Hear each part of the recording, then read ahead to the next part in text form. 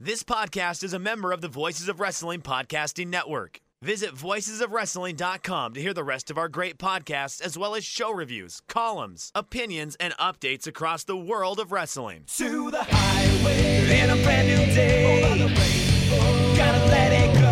So bold.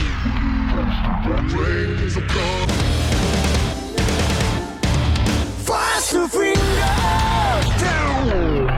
Dance tonight together. Here everyone is singing.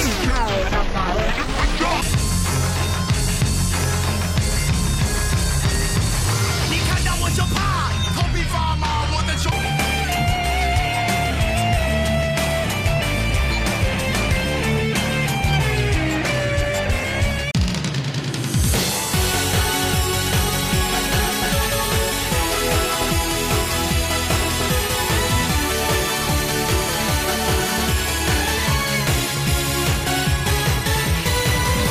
Welcome back to Open the Voice Gate for December 16th, 2021. We are members of the Voices of Wrestling Podcast Network. You can find us on the Voices of Wrestling Network feed or on our own dedicated podcast feed on all podcast platforms and applications. You can follow us on Twitter at Open Voice Gate. If you'd like to donate to the show, just click the link in the show notes. It'll take you to our Red Circle landing site. You click the red box that says sponsor this podcast, and you can set up a one-time or recurring donation. No obligation whatsoever, but we'd like to thank all of our previous donors. I'm one of your hosts. It's your old pal. I'm Mike Spears, joined alongside, as always, my co-host, a friend, Case Lowe. In Case, as weirdly as it sounds, we are approaching the last week of Dragon Gate's 2021, and then we go into the quiet period for a little bit. How are you feeling about this kind of creeping up on you? Because it definitely kind of hit me yesterday that Dragon Gate's year is practically over. Well, it was 60 degrees in Chicago yesterday, and so the idea of it being the end of the year isn't sinking in at all, whether that be with real life festivities or with Dragon Gate. So it hasn't quite hit me that we just went through our final Korakuen Hall show of the year.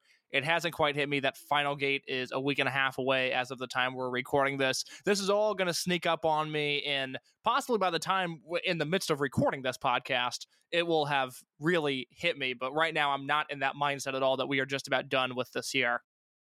I feel like that's something throughout Japanese wrestling, though. It's almost like that the last 20 months have been like forever, basically. And it's just like, yeah, months have changed, at least in terms of like the wrestling industry. But usually you have like the giant star in the sky of January 4th. And now I'm like, oh, that's coming up. That's a big date for Japanese wrestling, I guess. Okay. Whereas in the past, I don't know if it's more because of, entering year 3 of COVID stuff, or if it's just a general heat check. But I have to feel like that, at least for me personally, the fact that I guess like as the market leader goes in Japan, goes the rest of the promotions in a way, just kind of feels like a very quiet time and doesn't feel like the end of the year because of that. Well, yeah, I'm much more excited about January 1st this year with the 01 show, which, like clockwork, every single year, the main event of the January 1st 01 show is a 4.5-star match that everybody labels an early match of the year contender, and then we all forget about it by the end of the year. Nobody ever votes for it. It never pops up in Voices of Wrestling match of the year tracking, but we all celebrate 01 more often than not, and typically it's Masato Tanaka having a 4.5-star match to start the year, and we go, all right, wrestling's here we go, bust out the spreadsheet, get out the notebook, we are back, baby. And then this year we have the Noah show as well, which, I have a complicated relationship with Pro Wrestling Noah that's been detailed on this show many times, but I'm at least excited about that show. I saw the full January 4th, January 5th Wrestle Kingdom cards today, and I will not be watching those shows live. I'll tell you that much. I will check in for the Shingo stuff and I guess maybe the Shibata stuff, but historically I've always been a little bit lower on Shibata than everybody else. So that's cool, but that doesn't necessarily excite me. There's a distinction there. If I recognize big picture, this is a big deal, but it doesn't do a ton for me personally. But yeah, maybe that's part of it, is just not having that annual reset of January 4th being a big deal, almost like a cultural event in this bubble, that now the end of the year is just here and who cares? Yeah, and it's something that, at least specifically for me, as someone who, I mean, now I've pared down my wrestling to the stuff that I really enjoy that I don't cover, which for me, that's a very dangerous question of what I enjoy. It's not always necessarily good stuff, it's just stuff that pops me. So I would always check in for January 4, and I just don't feel the compulsion anymore. Like, I feel more the compulsion to get ready for Tokyo Joshi Pro's January 4th show than I am about that. Like, that is like my version of the 0-1. Like, everyone check in on 0-1 and forget about it for like half of the year. That the Tokyo Joshi Pro's 1-4 show is that for me. So I'm interested to see like what, like, out of like the entire weekend, the one show that I'm interested in seeing, just because it's going to be fascinating how they work it out, is going to be Noah versus New Japan. Like, that's the show that kind of calls out to me in January. Yeah, I'm assuming we're going to get Nakajima versus Shingo in a singles match. I expect most of that show to be 6 and 8 man tags, and I think anybody that thinks otherwise is going to be very much let down when those full cards are revealed. But they have specifically teased Shingo versus Nakajima. That's a singles match that has happened twice, once in Dragon Gate in 2005, once in Diamond Ring in 2012. Both of those matches are very fun. I would like to see what a 2022 version of that match would look like, so I hope that's the direction they go. But yeah, I'm looking at these Wrestle Kingdom cards now. Mike, have you seen a second of New Japan Pro Wrestling in 2021? I saw Shingo winning the title. That's it. Okay. And I guess before, I want to run through some of these matches with you just to get your just a vibe check on Wrestle Kingdom this year. But real quick, we should acknowledge Tokyo Sports Awards. The MVP this year was Shingo Takagi. We obviously, and Mike can explain why, have a personal grudge against the Tokyo Sports Awards, but yeah, Shingo winning the MVP, it should be addressed on this podcast. Very, very cool. Congratulations to Shingo. That is an amazing thing to say. Yeah, I mean, with how they do it, Shingo was the runaway. And if it wasn't going to be Shingo, then, I mean, unless they're just going to give it to Kijimoto, and everyone can just go lull themselves away, like, Shingo had to win that one. Now, for the rest of it, I mean, very cute, the comment they said about opening it up this year, Case, when the number 2 promotion in Japan has been shut out effectively for a second straight year. But you look at all the other promotions on there, and look at where the money comes from for there. Makes at least me have questions. Topic. Basically, a kayfabe award show, the Japanese equivalent of the Slammies, is something that really gets under your skin. This is 2 years in a row where I can hear it in your voice that you're very much bothered by the fact that Dragon Gate, outside of maybe winning the Technique Award every few years, gets completely shut out of these.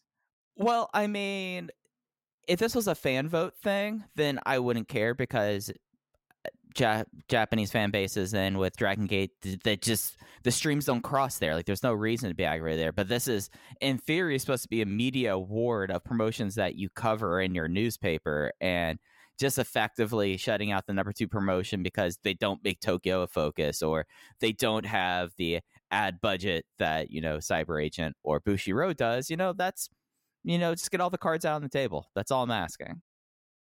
Mike, if I asked you on this day, December 16th, 2021, who are the IWGP Junior Heavyweight Tag Team Champions, who do you think that would be? Desperado and someone with Desperado.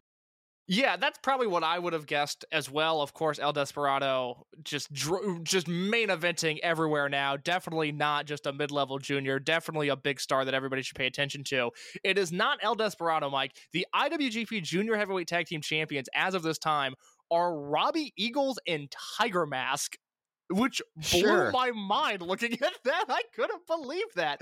They're defending the belts on January 5th. It's Robbie Eagles and Tiger Mask against Taguchi and Rocky Romero and Taiji Ishimori and El Phantasmo, which I didn't know any of that was happening. This is all news to me. I did not leave my mic off muted during this case. My mouth was agape for a second. So, You know what? I was about to say a lot to unpack here, but you know what? I'm just going to go with it. Sure, why not? Like, I feel like there's a version of that. Thing, I guess. Yeah, like there's a version of that Rob Eagles versus and Tiger Mask team that I probably really like, but it's not it's not now. If that team's happening in 2018, I'm probably all about it, but I can't get on board with that. Let me throw this at you also happening on the January 5th show. I know you were debating about whether or not you want to get up at the wee hours of the morning and watch this live. You have that junior heavyweight tag team title match. You also have the never openweight 6-man titles, which is Evil, Yujiro, and Sho defending the belts against Hiroki Goto, Yoshihashi, and Yo. Do you want to get up at 4 a.m. and watch that match live, Mike? No, God. This actually makes more sense than the junior tag. But I look at this yeah, no, that makes sense. Not interested. That makes sense though, but not interested. Yeah, that's I mean, look, there's also Naito versus Cobb, which whatever. Sonata versus Great Okan, which whatever. Kenta and Tanahashi, and then the winner of Okada Shingo versus Will Ospreay. I will at least watch those final 2 matches, but oh boy, that undercard. Oh no, that's not a show I'm going to be watching live. It's not something I'm necessarily looking forward to. And it's not like Dragon Gate is doing much better in their Dreamgate scene right now. We'll discuss the debacle that was Kai and Yamato at Korakuen Hall, but at least it's not King of Darkness Evil and the Torture House or whatever it is that they're called. House of Torture. I do know of House of Torture because that reminds me a lot of House of Glory, and you know how happy that makes me.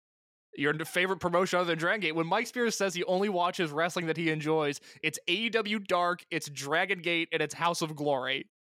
Hey, it's also EC3 produce. Oh, God. Hey, we might be getting ROH versus EC3 produce, and you know what? I'm ready for Kenny King to control his narrative.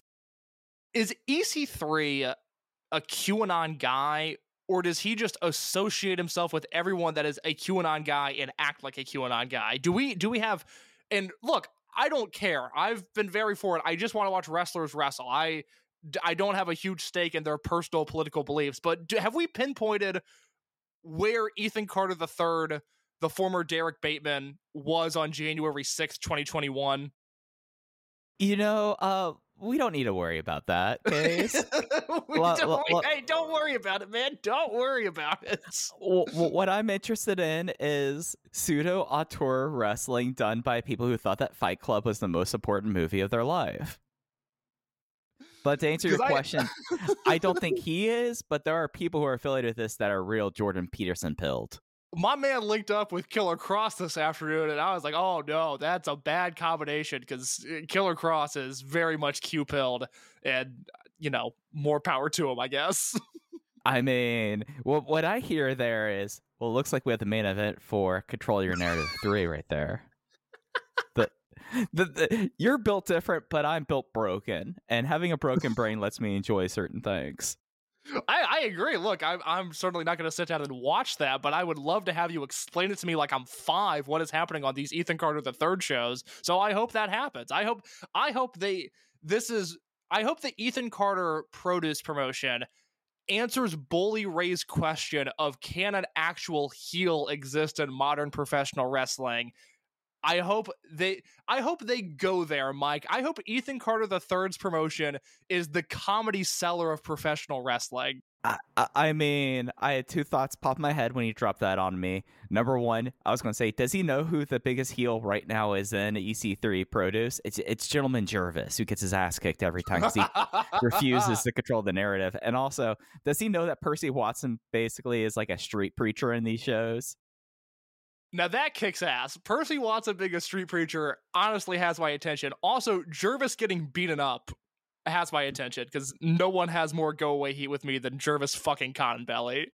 You see, there's just a lot of stuff there. It's not as garbage as one thinks. Like it is garbage, don't get me wrong, but, you know, pressure turns carbon into diamonds. There's some joy there.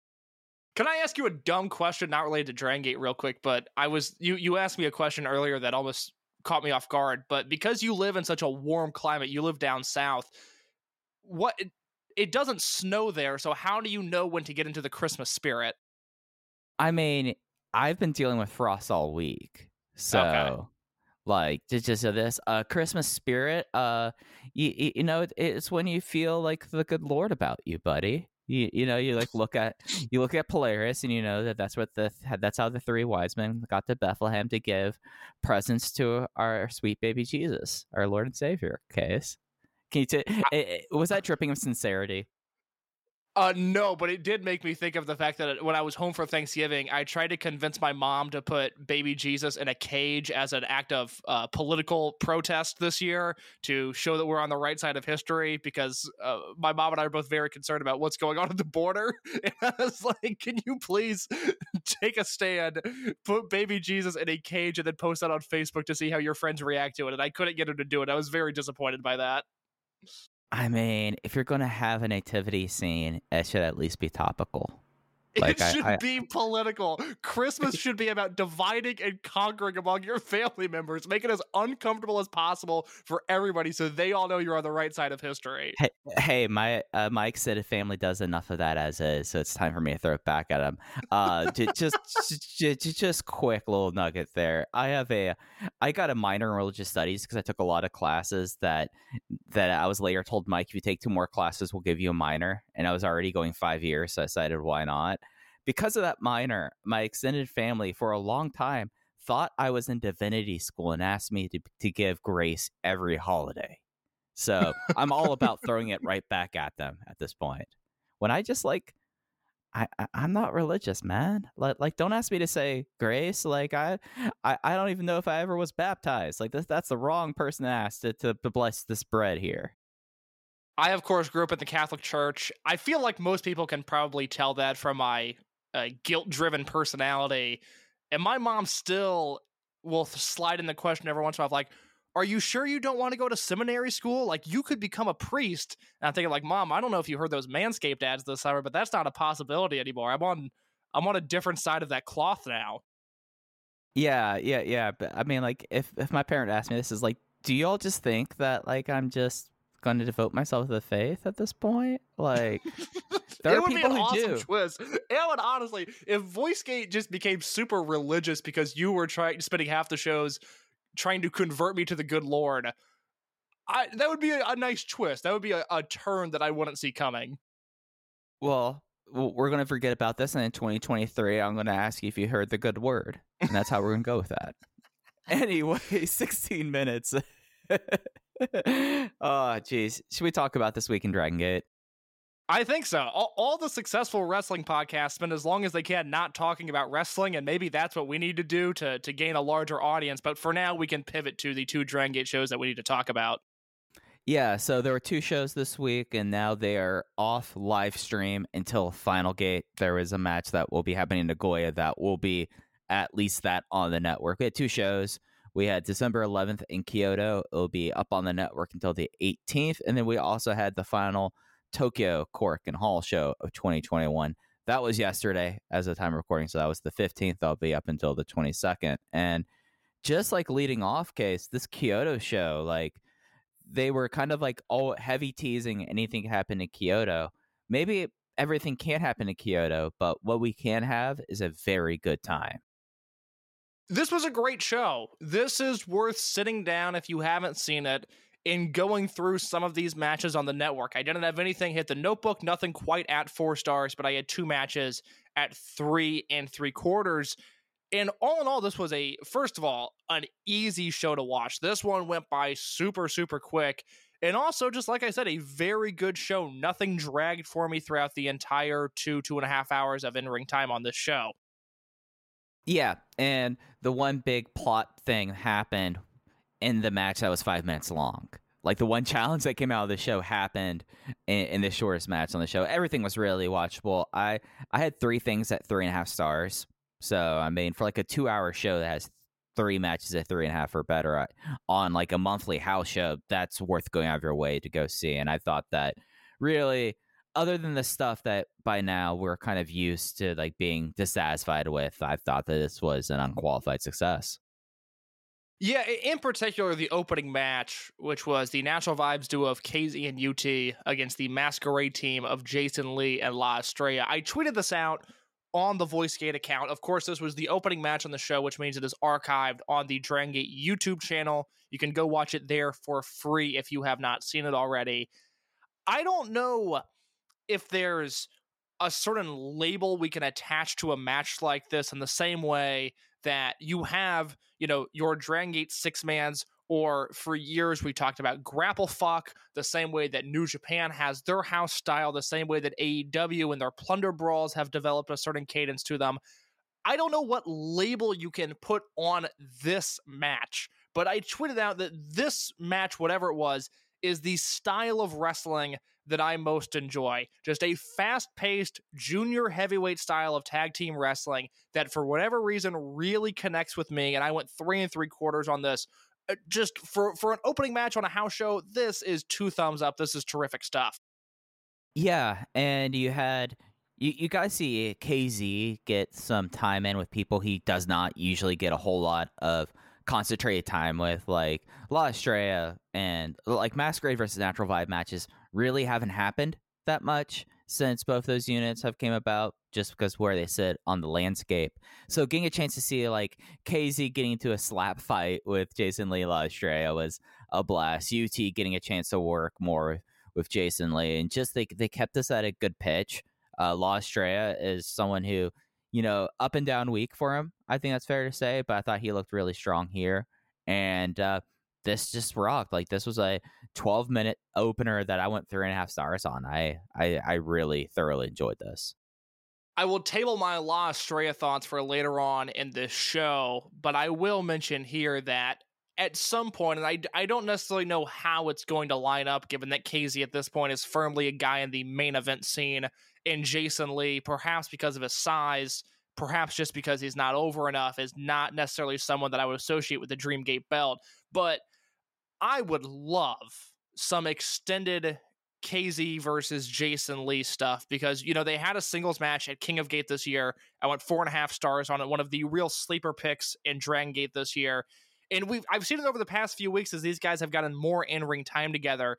They complement each other so well, and I think they're, roughly similar wrestlers. The same things that KZ does well are the same things that Jason Lee does really well. They're masters of technique. They're quick. If a wrestler could be witty in terms of their in-ring approach, I would put that label on both of them.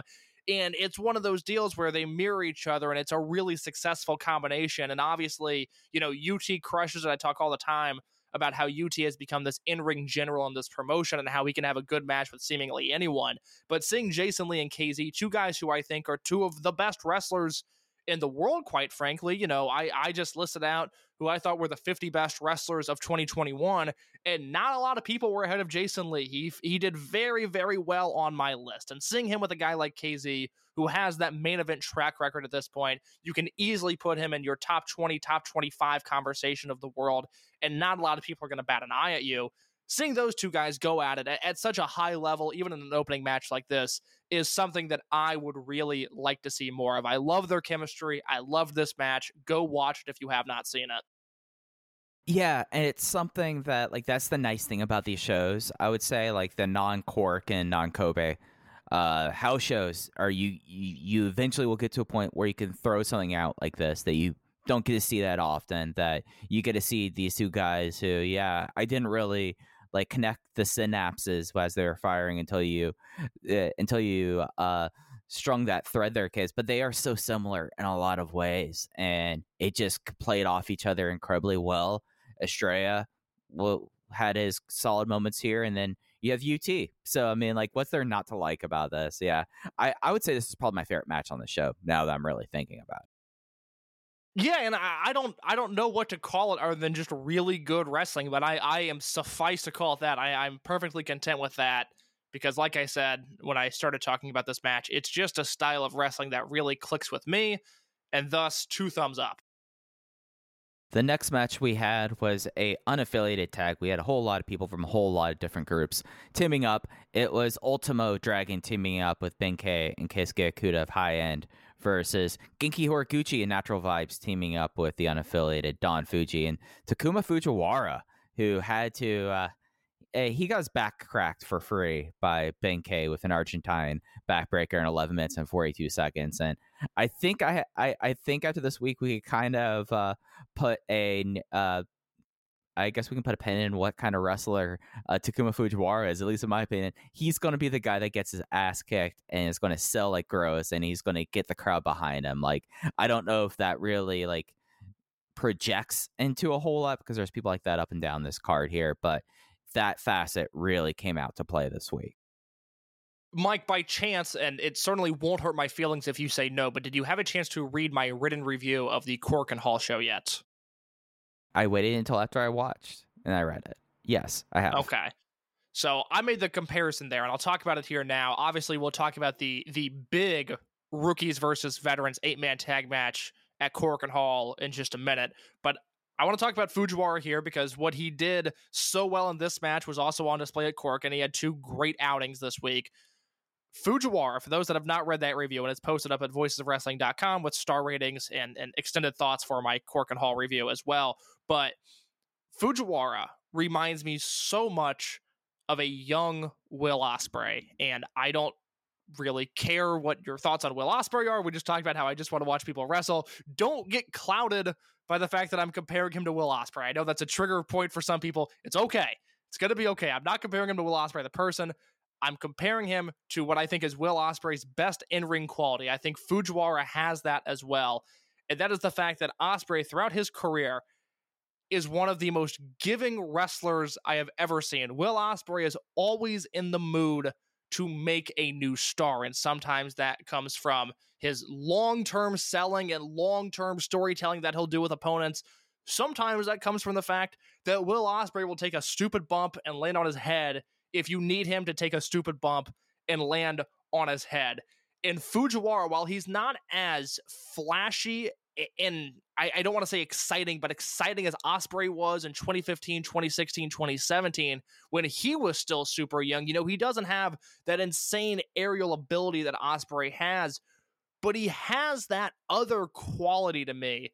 This idea that if you're going to be in the ring with Fujiwara, I think his opponent is going to leave matches looking better than they entered them in. And I think that's going to be very, very beneficial to Fujiwara as he moves his way up the card, as he gains weight. He is such a mystery for me. Whereas I kind of know what Sato's going to be. I feel like I kind of know what Fuda's going to be. I feel like I know what Hayakawa is going to be.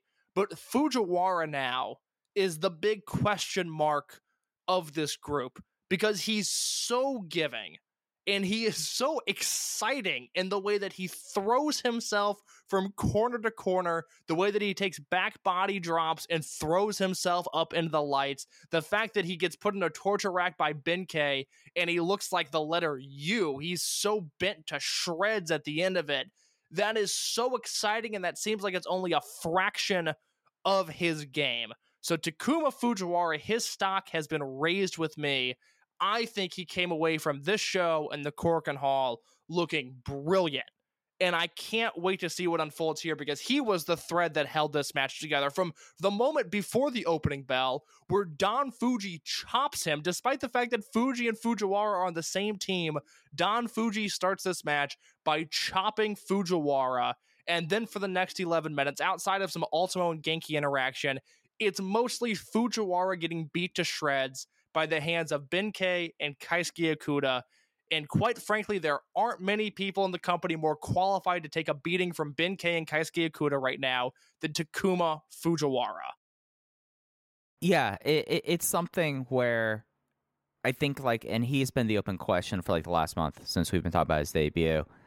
It's not a bad thing that he's such an open question because like you see like these tendencies, you look at where he is, and he's still a baby. So, like, who knows, like, when he gets older, how things are going to progress with him. But, like, his ability to, like, connect in these small things that you could already, like, check off the list for him, that portends very well for him. And he's doing stuff that really the rest of the class either has not been in position to do because of, like, their skill set or their size. It's just not really there right now. So the fact that he's put that on display and as the person taking a step forward in that regard really, really only like benefits him down the road, because the fact that he's able to do this less than a month in, imagine how it's going to be like a year from now, 2 years from now, 3 years from now.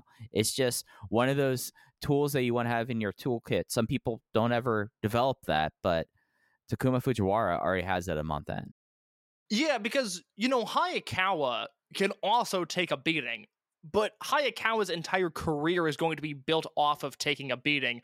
Fujiwara has a little bit of size to him, and like I will continue to emphasize, has no body to him yet because he's 19 years old. He's only going to get bigger as time goes along. But for him to be able to play the victim in such a way at this stage in his career, knowing that he's going to get bigger and better, he is someone that is going to be, the baseball equivalent of a 5-tool player, I think. I think Fujiwara, if everything goes well, barring any injuries, barring any major setbacks, this is a guy that is going to be able to be put in any position on this roster at any spot on the card from opener to main event and is going to be a success. I am incredibly bullish on him. I love what I'm seeing from him, and that's partially because I don't know what he's going to be, and that is really, really exciting. Yeah, and I think it's something that is going to be really fun to kind of watch him as he develops like that. So this is the kind of stuff that I'm a real sicko about. And it was interesting to see that the rest of the kids in the next match, because I felt like that there was a lot there that showed different aspects of this class of 2021. Yes, you have the floor. Go ahead, talk about the six-man. All right, so the sixth man was Natural Vibes, Susumu Yokosuka, Big Boss Shimizu, and Jackie Funky Kamei versus Shoya Sato, Ryu Fuda, and Takumi Hayakawa. It was Shimizu with the aided Big Boss press on Hayakawa to get the win. And the thing that I thought was really interesting, and I was segueing into this, is there were a lot of chances for like 3-on-1s in this match that, because of who all were involved, were pretty fascinating. The fact that you would have the rookies like 3-on-1 trying to go after Big R Shimizu or Susumu Yokosuka. And I thought that was like really kind of interesting.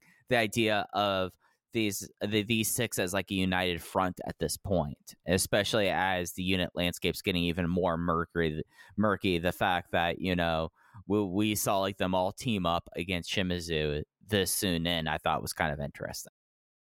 Yeah, I completely co-sign that united front take with you, and I hope before things fully get splintered off, because it seems like with what's happening with Doi and just the general Masquerade and RED uneasiness, that these rookies are going to find units sooner rather than later. But I would love, and this is pure fantasy booking on here, but I would like to see at some point either a 3-on-3 with these 6 new rookies or a 12-man tag of, the 6 rookies against Mochi, Fuji, Kanda, and whoever else, because I love the way they're being presented right now. And Jay did a great job on the Cork and Hall show. There was a lot to like on the English commentary feed for that Cork and Hall show. Jay did a killer job, though, especially in the rookies versus veterans tag, talking about the bond that these guys have. How there were 6 of them that were able to come through the dojo together, not since the early days of Toryumon, as in the first and second and third classes have we seen that many guys succeed all at once, of being able to get into the dojo and then being able to have a successful debut. And they also did this through a pandemic, which bonds them even more. And that was just another layer to like about these guys. There's already, between the Ahashi brothers and Fujiwara, and then the 3 in this match of Fuda, Sato, and Hayakawa, there's already so much to like. And for me, there's so much to latch onto with each of these guys as a fan. And then Jay threw in that layer and just hit me in a way where it's just like, oh my God, I want all of these guys to be Dreamgate champion already. Like, I'm just so in love with this rookie class. I think they're so talented. And I loved it, like you said, the times in this match where they were able to be 3-on-1 with the rookies against one Natural Vibes member.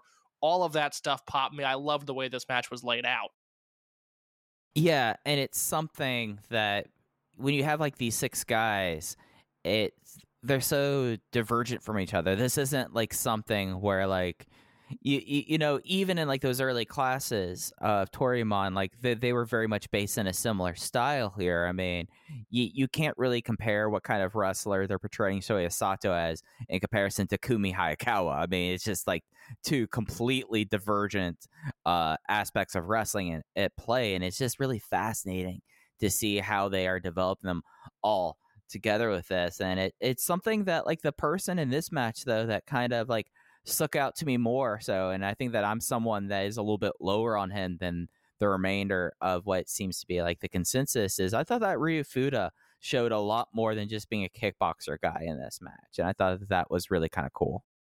Oh, I am so in on Fuda. He does so many little things that just excite me. The way he carries himself is personally very appealing to me. I'm not going to say it has that star quality to it, but Fuda's a guy that is going to be one of my guys going forward. I love the way he carries himself. I love that he's a little more agile than your typical kickboxer, at least in terms of their in-ring presentation. It's not like we see Keisuke Okuda going to the top rope all that often, but Fuda does, and Fuda has a really, really mean missile dropkick that he was able to display in this match. And there's little things like that that I can latch onto that I really like. Now, Ryu Fuda is still my top guy in this class. I love him, and there was a lot to like with him, not only in this match, but at Korakuen Hall as well. Yeah, so it was a strong week. I think we could both conclude from the Future Kids. I feel like that class 2021 had a big step forward as well. Did you have any more thoughts on this before we move on to like the story portion of the show, I guess, for lack of better words?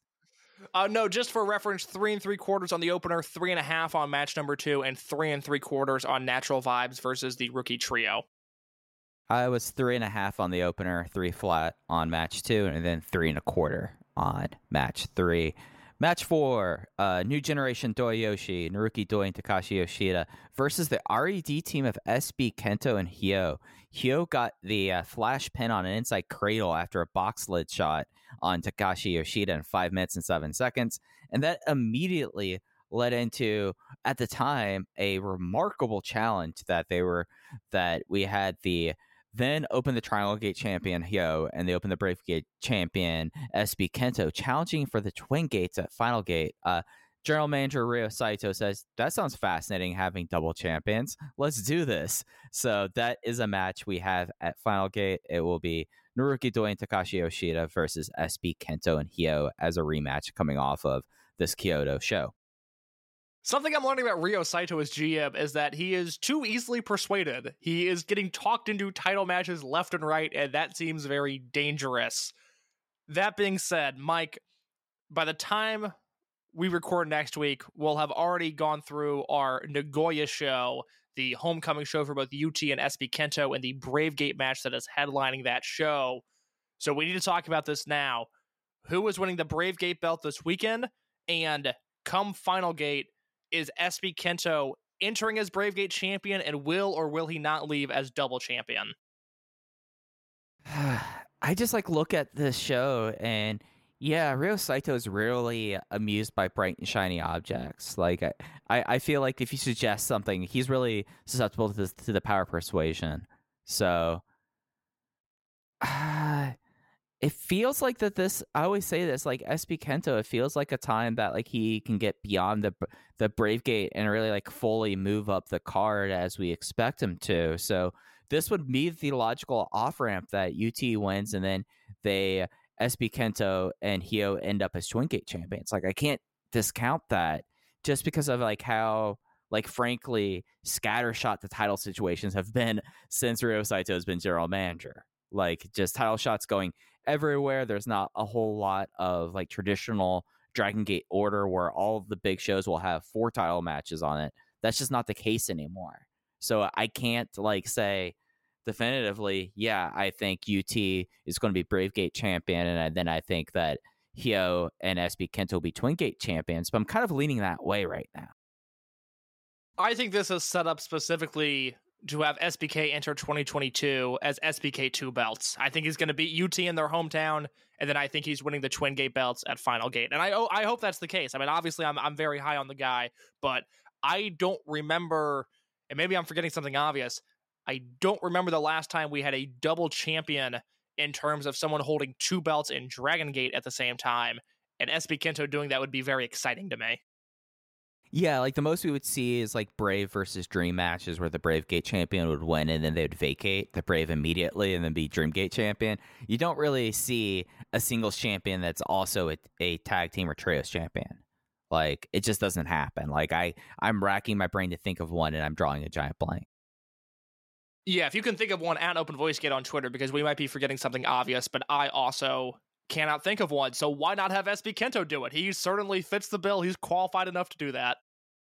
Yeah, and it's something that's like another like new feather to put in his cap, and and the eventual build to Kento Kabune running the company. So yeah, give him this feather. Let him put in his hat. I mean, that hat's going to be really festive by the end of it, but it's fascinating. It's something that's, I guess, really, like, if you want to look like a business strategy wise, like maybe they don't feel that the belts are the draws, it's the people now, so that's why they don't feel like the need to have 4 title matches at every big show. But I find that kind of fascinating, this kind of shift that we are in the midst of. Not one that I was expecting, like changing how they treat titles, but it's fascinating. We've seen SB Kento really kind of make the Brave Gate into something that they're willing to headline these shows with. So it's an interesting time. Do you feel like that we're kind of seeing that, but with the difference between belts as a draw and then the wrestlers as a draw? I haven't necessarily gotten that vibe. It's not that I disagree with that take. It's really something that I haven't thought about. I also just think SB Kento is in a different situation. I just think they're treating him differently. I think they're treating the Brave Gate belt differently as long as he has it. If the belt goes to UT, or pick your guy on the roster that isn't, a Dragon Kid or a Susumu Yokosuka type, not one of the veterans that have held this title before, but one of the young guys, even Jackie Funky Kamei, I don't think they're headlining any of these shows. I think as long as SB Kento is on the show in some sort of big match, that fills their quota, title or not. And so they don't need a Brave Gate match and a Twin Gate match at Final Gate. They would just need the Twin Gate match, and I think that would fulfill the need that is required. Yeah, no, it could very much be situational, and just the fact that this is a special person that you can do this with and not an overall philosophy change. Just something that kind of popped in my mind, and I don't have a filter between the mind and the microphone right now, so we're going to go with that. Match 5. I will say this real quick. I will say this. I like the SB Kento Hyo team a lot, and I like them so much that I was fantasizing about them in different eras and different promotions earlier this week. Like, they should have wrestled Kenta and Marufuji. That is a match that should have happened, because I think it would have been a lot like when Suwa showed up in Noah and was just doing really strong character work, and it kind of blew everybody's minds. I think SB Kento and Hyo in another promotion would blow people away with just how charismatic they are. Yeah, they could very easily be a relevation to people. So they could show up in Noah right now. It doesn't have to be another era. They could show up in Noah right now, even with the great work that Eita is doing, and I've really liked him and Noah. I really think they would just knock people's socks off if they came out of the curtain and had an extended run in Noah. Dream match alert, Mike. Don't get too excited because it's not going to happen. But Robbie Eagles and Tiger Mask versus SB Kento and Hyo, that is a match I would like to see. That match would be really good. There's a lot these guys could do, and it's just another one of those interesting things that I find with SB Kento, where it's not that he's doing work that is above Dragon Gate, but I do think the way people look at this promotion, it's sometimes just from the outside looking in, perhaps some people's best qualities are hidden, and SB Kento is very much in that situation where, unfortunately, I think he would have to leave for people to go, oh my god, this guy's a prodigy, he's unbelievable, whereas it's happening right now and people should just pay attention to it now. No, I totally co-sign. I'd rather celebrate someone early than, after the fact. Shingo's doing pretty well for himself, and Shingo's doing the same thing he did for 15 years. That is the textbook example. Akira Tozawa could be doing this, but he's a ninja. It's just what it is. I hope he's happy. Yeah, I hope he's happy. Semi-main event, Masquerade, Shun Skywalker, Kota Minoura versus RED, Eita, and Diamante. Diamante got a win on a roll-up after an errant strike on Shun onto Kota. Yeah, we're getting they did a great job again of building up the Masquerade tension that paid off or is just starting to pay off in Tokyo here. I thought that I like the combinations here. I really like Kota Minoura with Diamante, and I really enjoyed whenever Shun Skywalker gets someone to fly off of. It's a good time. This Masquerade stuff is so good. I am really impressed with the character work that is coming through here, and I guess we can talk about that because that was more on display at the Korakuen Hall show. But to me, it adds another layer to demonstrating just how good of a pro wrestler Shun Skywalker is, because now he's doing these really story-intensive matches, which is not what he came up doing. For a year and a half of his career in 2017 and 2018, it would be Skywalker working a meaningless 8-man tag where everybody would clear out and he would get to do his big moonsault to the floor. And that is the structure of the match that he worked for almost years, plural. And now, then he did those big main event style matches, crushed it in there. And now he's doing these story matches. And while Diamante and Eita versus Minoura and Skywalker wasn't any sort of classic, I was just awestricken by how well-timed this finish was, where at the very end of it, Skywalker goes to hit a big boot, he hits Minoura instead, and Diamante rolls up Skywalker and gets the win. It was perfectly timed. It was flawless. And it is just another feather in Shun Skywalker's hat. If it wasn't for Kenny Omega and Bryan Danielson this year, he would be the best wrestler alive in 2021.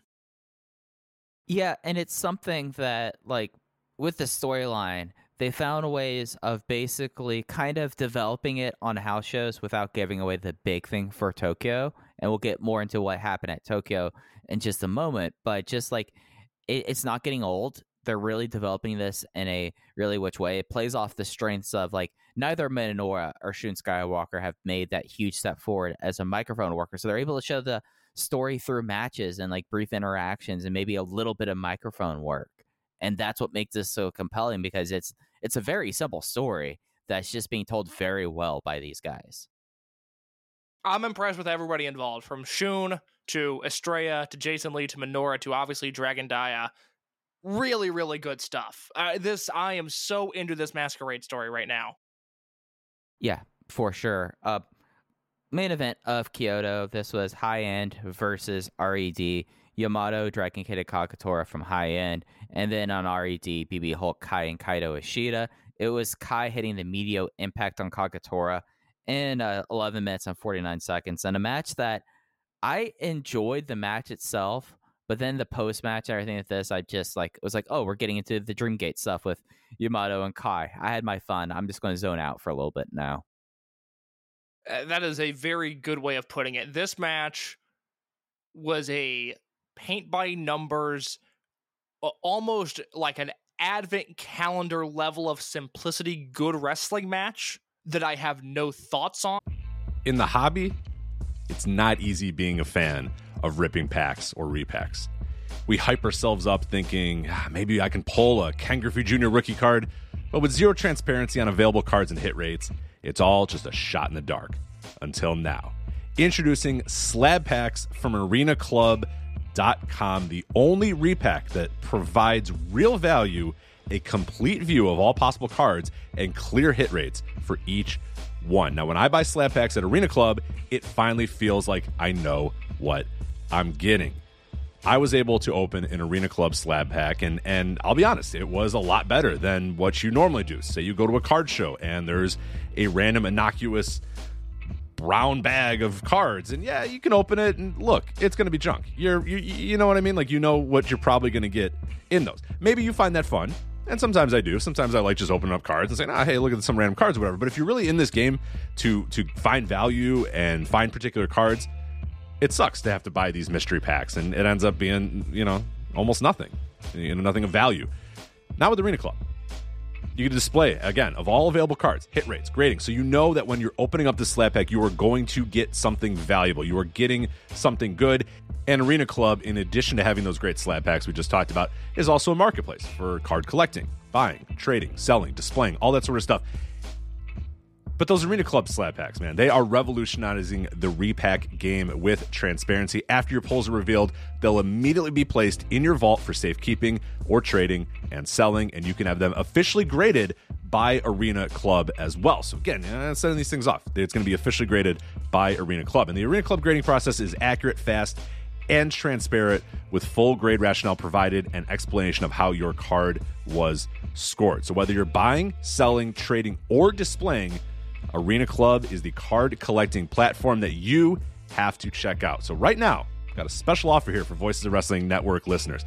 You can get 10% off of your first purchase by going to arenaclub.com/VOWnet. Again, that's arenaclub.com/VOWnet. Now, that's a crazy offer. That's 10% off a $400 slab pack. $40 off right there. 10% off your first purchase. No matter what that purchase is, 10% off. Again, that's arenaclub.com/VOWnet.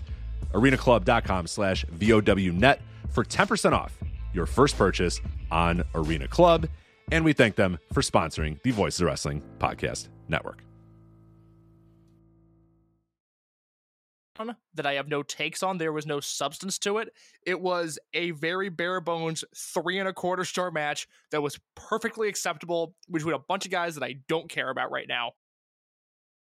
No, I think that's a very fair point to make about this. It just was, the wrestling was good, and then we got into stuff that just, like, you've listened to us over the last year talk about that stuff. There's no real reason to rehash that there, but that's going to do it for Kyoto. Given what was to come with Yamato and Kai, I should have been more grateful for this match, and that's my bad. And heading into 2022, I'm going to work on being grateful. It's not a skill set that I necessarily have. It's an emotion that I struggle with. I don't take enough time out of my day every day to be grateful for what I have. And when Yamato and Kai had a 3 1/4 star match, I should have been grateful for that. You know how you can learn grace? What's that, Mike? Through our Lord and Savior. Well done. There we go. But that's it for Kyoto. You could watch it on the network until the 18th. It's a good time. It's like 2 hours. Like these house shows, like when these house shows hits, maybe you're not getting 4-star matches, but you're getting a really enjoyable wrestling show. And Kyoto finished the year strong there. And that was not it for this week. The reason why we delayed this week's show was so that we could talk about Korakuen Hall, their farewell to Tokyo for 2021. Attendance, and we haven't really talked too much about attendance lately just because hasn't necessarily been the most interesting stuff to talk about. Not really a whole lot necessarily going on there. But attendance for this Korakuen Hall show, full house, no vacancy, complete sellout. So they're back on that stretch there, which was something that I figure was going to happen, Case. But I was just waiting to see like how long it would take for them to kind of regain the house after Yoshino's retirement. And it took them about 4 months. Bigger dip than the Strong Hearts exit. Yeah, so sorry, I was looking at attendance real quick, but I can't find what I need to find. So never mind on that front. But yeah, this was they still have their restrictions in place. Do you know if Dragon Gate is opening things up or when they are to full capacity but still no cheering? Man, it's venue by venue. Some venues and some promotions are opting to open up more so. I've not seen anything specifically from Dragon Gate, but that's something that I know, like Big Japan, Basara, the big power players are going back to full capacity and are trying to do the step up there. But from my understanding, and I had a better handle on it before Omicron, but to my understanding, it's venue to venue deciding that. Interesting. All right. Well, yeah. So they did 7/14 here. They did 7/14 at the December 1st show as well. So 2 super no vacancy full houses for Dragon Gate and Korakuen Hall this month for a company that doesn't really focus in Tokyo. Not bad. Yeah, and it was something that there was like a significant, like they were down in the 500s after Yoshino retired. So finishing the year strong. Also could be the fact that they know that that's it for Dragon Gate for the year. So people want to show up for that. But all in all, this Korakuen Hall show, I know your review is up on Voices of Wrestling. I've readjusted my expectations on what Korakuen Hall shows used to be, Case, but I came away with this, there was a lot of, either fun to very good, and then some perplexing on the show. All in all, not a bad Cork and Hall show at all. No, I really like this. Up until the main event, which would certainly be one of the worst matches that has happened in Dragon Gate this year. And really, we haven't talked about it. We'll get to it. I thought one of the worst matches that's happened in Dragon Gate in quite some time. I was bothered by how bad that match was. But up until that point, this was a really fun show with a bunch of different news and noteworthy things to happen. So I'm all about it. And they led off the show with the first big noteworthy thing. It was Masquerade came out first. Shun Skywalker still not being able to read the room, but now he's wearing bright pink gear to tribute Dragon Dia. Minoru and Lee really want nothing to do with it at this point. He wanted to have an update. He formally apologized to everyone for what he did. Kota Minoru then pulled out his cell phone. He said, like, oh, I haven't heard from Dragon Dia. Kota Minoru pulled out his cell phone. It's like, I have. And he tells us to leave him alone. So then Shun Skywalker decided, well, I know who could fix anything. Hey, we're about to face the Triangle Gate champion team in a non-title match. Let's make it for the Triangle Gate. And Hio, being the big brain, was like, y'all are going through some stuff here. This should be a very easy defense for us. We'll take the defense, even though Eita and Kaito Ishida were not sold on this. So this became this is up on YouTube, a free Triangle Gate match between Masquerade, Shun Skywalker, Kota Minoru, and Jason Lee versus the champion team RED, Eita, Kaito Ishida, and Hio. I believe the exact verbiage of that Dragon Dia text that Kota Minoru showed the rest of Masquerade was, "Don't come looking for me," which is delightfully dramatic. I like, Dragon Dia is about the same age as me. I've certainly sent text very similar to that in my recent months, my recent years. Once again, Dragon Gate hitting me with the real life connection of being overly dramatic at a time in which it doesn't call for it.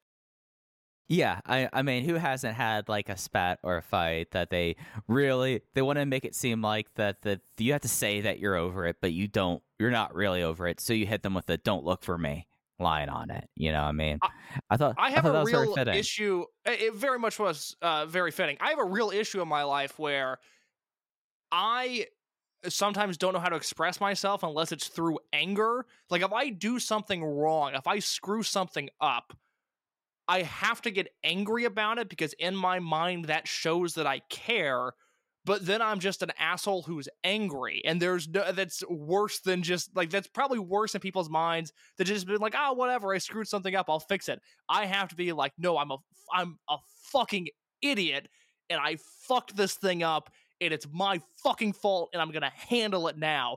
And it's incredibly inconvenient to be around when I'm in that mood, and I'm working on it, but I don't know how to show people that I care unless it's through a form of anger, which I realize is very counterproductive. So Dragon Dia, I understand where you're coming from. Hey, I mean, it's one of those things that, we're trying to redefine masculinity, and maybe, we'll get you and Dia, and we'll talk about expressing ourselves and talking about our true feelings, Am I toxic masculinity? Am I the face of what that is? I mean, there's other names that come to mind when we're talking about this case. There's other names. At least I'm not number one. No. You're not on the list, Case. You're good. You're good, buddy. But just don't get angry. There's no reason to be angry. That's the thing. It's interesting doing this podcast with you because I've gotten to know you on what I feel like is a decently close level, and you're not an angry guy. You tell me stories about your life, and I get angry for you because I don't want you to have to deal with some of the stuff you deal with, and I get angry because I care about you, Mike. And you're like, it's whatever, I'll figure it out. It's like, no, it's not okay. This is fucked up. I mean, there's only so much anger I can derive out of a dog getting sick for reasons that no one knows. Like, at a certain while, like, I don't know why this movie really had an effect on me, but there was this Will Ferrell movie from a long time ago. I'm forgetting the title, okay. But you're speaking my language. Go ahead. It was a dramatic one, and it was he realized that he was a character in someone else's play, and he was trying to figure this out, and he talked to a psychiatrist about this, and it's like, when these things happen, you need to start like a list. And the psychiatrist was very existential, and he said, like, you need to start a list. Is life a comedy or a tragedy? And I don't know why that had a profound impact on me, but it's something that I find myself thinking about a lot sometimes, especially when like really, really dumb stuff happens.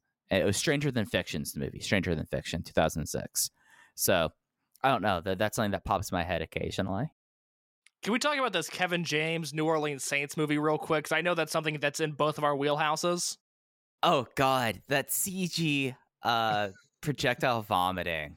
God, like as soon as I saw this, I'm like, well, now I have a reason to watch this movie that I don't want to, because that looks awful. But I know that this is right in your wheelhouse. The world's foremost Kevin James fan. Oh, look, some big laughs at the trailer. I mean, I'm sure those are the highlights. It's one of those movies where it's going to be the question of, do the laughs outweigh the actual story of this movie? I want this to be like a CZW scramble match. I just want the high spots. And if they can pack laughs, laugh after laugh after laugh into 90 minutes, I would be perfectly content with this as a film. Unfortunately, they're going to try to tell a story about believing in yourself or something, and I don't want to hear that. I just want Kevin James to be funny and have kids throw up on each other. So yes, I will be watching the Kevin James New Orleans Saints movie. Yeah. It's just wild that it's like, oh, Sean Payton, we're not going to talk about Bounty Gate, but he's going to go coach. Just insane. Just fundamentally suspended insane. From the NFL because he was trying to intentionally hurt star players, and he gets a Kevin James comedy out of it. That is living. Good for him. He won. Yeah, it's befuddling. I'll say that much. I'm still wrapping my head around why this is happening and why this is something. But it's Netflix. They have the most insane burn rate in the world. So of course they're going to be making a Kevin James, Sean Payton movie where they need a CG of just projectile vomiting because people ate Rob Schneider's bad power bar. Like, of course, Case. Did you see The Wrong Missy? No, of course not. I've never heard of it. Oh, what my is God. it? Oh, my God, Mike. It's Adam Sandler. Or no, it's not Adam Sandler. It's David Spade and Lauren Lapkus in this Adam Sandler produced comedy. It's 4 3/4 stars. I've watched this movie like 5 times. Roman Reigns is in the opening scene. It's tremendous stuff. It's on Netflix. You got to watch it. Okay, now that I'm like looking this now here, okay, I do remember this. This is like the mistaken identity, like wrong. Yeah. Okay, I see now. It's tremendous. Yeah. It's everything I want from a movie. Like I said, I've watched it a lot. I think it's really funny. Hey, buddy, we all have like this. I saw the movie. I've seen the movie Basketball way too many times to count. I am no great diviner of what's tacky and what's not. So I respect that. I respect that a lot. Should we talk about like get back to the Corkin, I guess? Oh, if you want to, Mike. Yeah, no, this opening match was actually awesome. This was another shocker, another really good Masquerade versus RED 6-man tag match. I went 3 3/4 on this opener and was once again incredibly impressed by the storytelling that Masquerade was able to weave into this match. I love that Jason Lee and Kota Minoura are now leaving Shun Skywalker hanging when they normally do their group dropkick. If you've seen one Masquerade match, you know what this is, where they all jet off into a different section of the ropes, come back, hit the guy with the dropkick. Minoura and Lee are leaving Shun hanging on that now.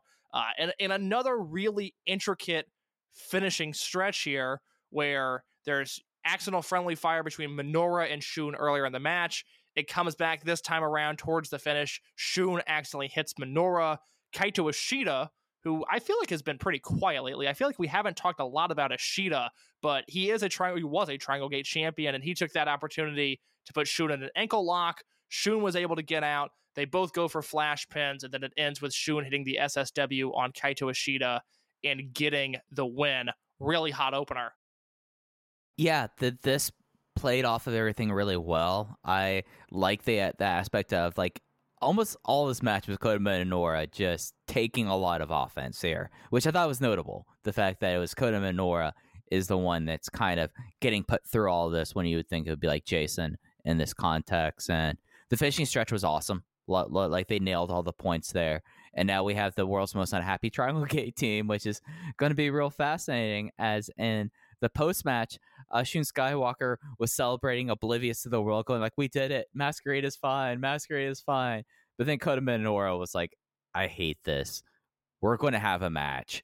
And Shun was like, "That's fine. Yeah, let's do this. Maybe that's a good way for us to get all on the same page." And then Minoura said, "Well, we're going to have the match, and if you lose, you're out of the group. I'm done with this." And Jimuro Saito hopping into the ring, very excited about a new match idea, booked it on the spot for Final Gate. Yeah, so this is going to be very interesting. We have never seen a Shun versus Minoura singles match before. They have two. One, a dark match on Prime Zone in 2018, and then a singles match at a house show in 2019. Both of those matches, Shun won. So this is going to be a fresh match. Like I said earlier, I love Shun's performance as a character in these situations right now. He hugs La Estrella. He gets Jason Lee begrudgingly to shake his hand, and then he goes for the handshake with Minoura, and Minoura blows him off. That leads to the singles match that Mike just talked about.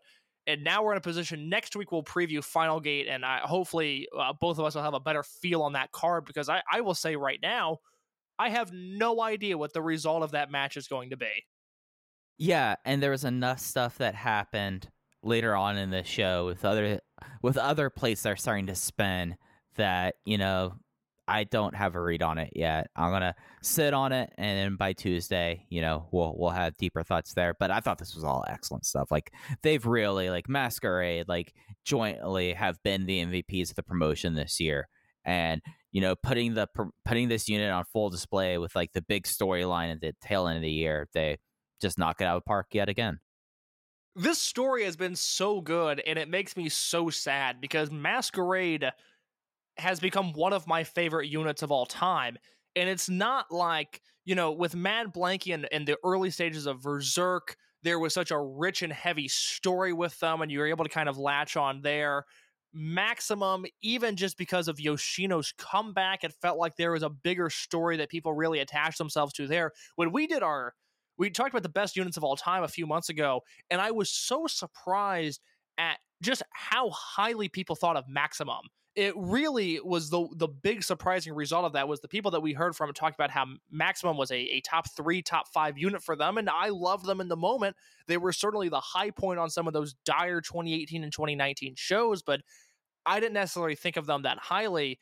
I feel like my version of that might be Masquerade, because I don't remember the last time from an in-ring perspective that Dragon Gate had a unit this deep. I think you would have to go back to the all-star cast of Monster Express when you had Tozawa and Ricochet and Uha and Shingo and Yoshino, and then to some degree Big R, Shimizu, and T-Hawk, even though by then the bloom was kind of off the rose there. This is a unit with no holes in it. It's been all year since they formed December 15th, 2020. Great match after great match. They had a world champion. They've held the Twin Gate belts. They've done everything you would want from a unit.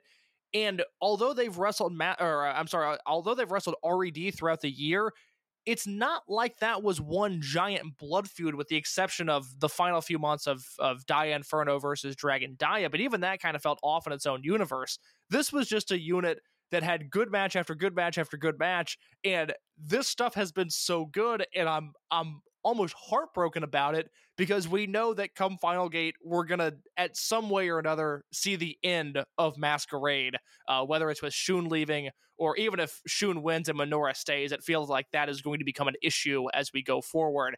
So it's a bummer that Masquerade as we know it is coming to a close. Yeah, and at the same time, we see RED, like, that they've brought back up, and Jay did a great job pointing this out. How unhappy Ada and Ishida are with Hyo. Hyo's big brain getting them in trouble once again. Pointed out later on in the show that was just Hyo at ringside. It was not Eita and Ishida. So, a lot of things are happening right now, and it's kind of like a fascinating, it's not like a car crash, 1, 2, 3, everything's happening at once, but the way that they're willing to go back and to build these things, I think, has been really strong as well. Match 2, Kenichiro Arai and Shachihoko Boy versus Yosuke Santa Maria and Problem Dragon Mondai Ryu. Shachihoko Boy got the Orion pin on Maria, and my one note that I have in this case is it is what you would expect. Well said, Mike. All right. So match 3, just need to move on right there. But like, there's nothing to say about that match. Ultimo, Dragon Kid, Konamawa Ichikawa, and Strong Machine J versus Natural Vibes KZ, Susumu Yokosuka, Genki Horiguchi, and Jackie Funky Kamei. And Susumu reversed a figure 4 onto Konamawa Ichikawa to get the submission.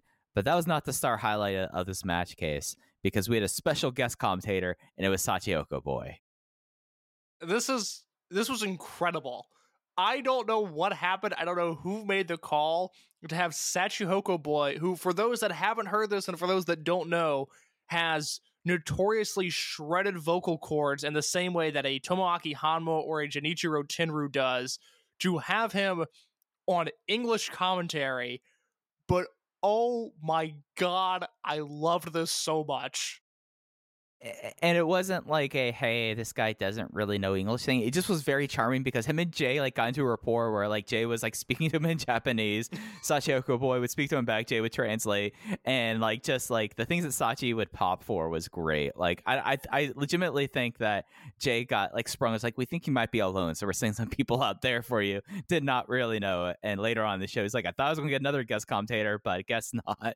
But Sachi here. And the beautiful moment of that was my understanding is Genki Horiguchi probably speaks better English on the roster than anybody, and Jay looks out of the corner of his eye and sees Horiguchi coming up the balcony. He goes, oh, maybe Horiguchi's going to join me on commentary after I just did English commentary with two people that don't speak English. And no, Horiguchi just goes to the Japanese desk. It's, what a chef's kiss. What a Christmas present to us. Shachihoko Boy losing his mind at some of those Konamawa Ichikawa spots, losing his mind at the Jumbo no Kachi. This, I described this in my written review up at voicesofwrestling.com. Like, I never stole my parents' car as a kid. I never went on a joyride. This match is the closest I've come to participating in said joyride.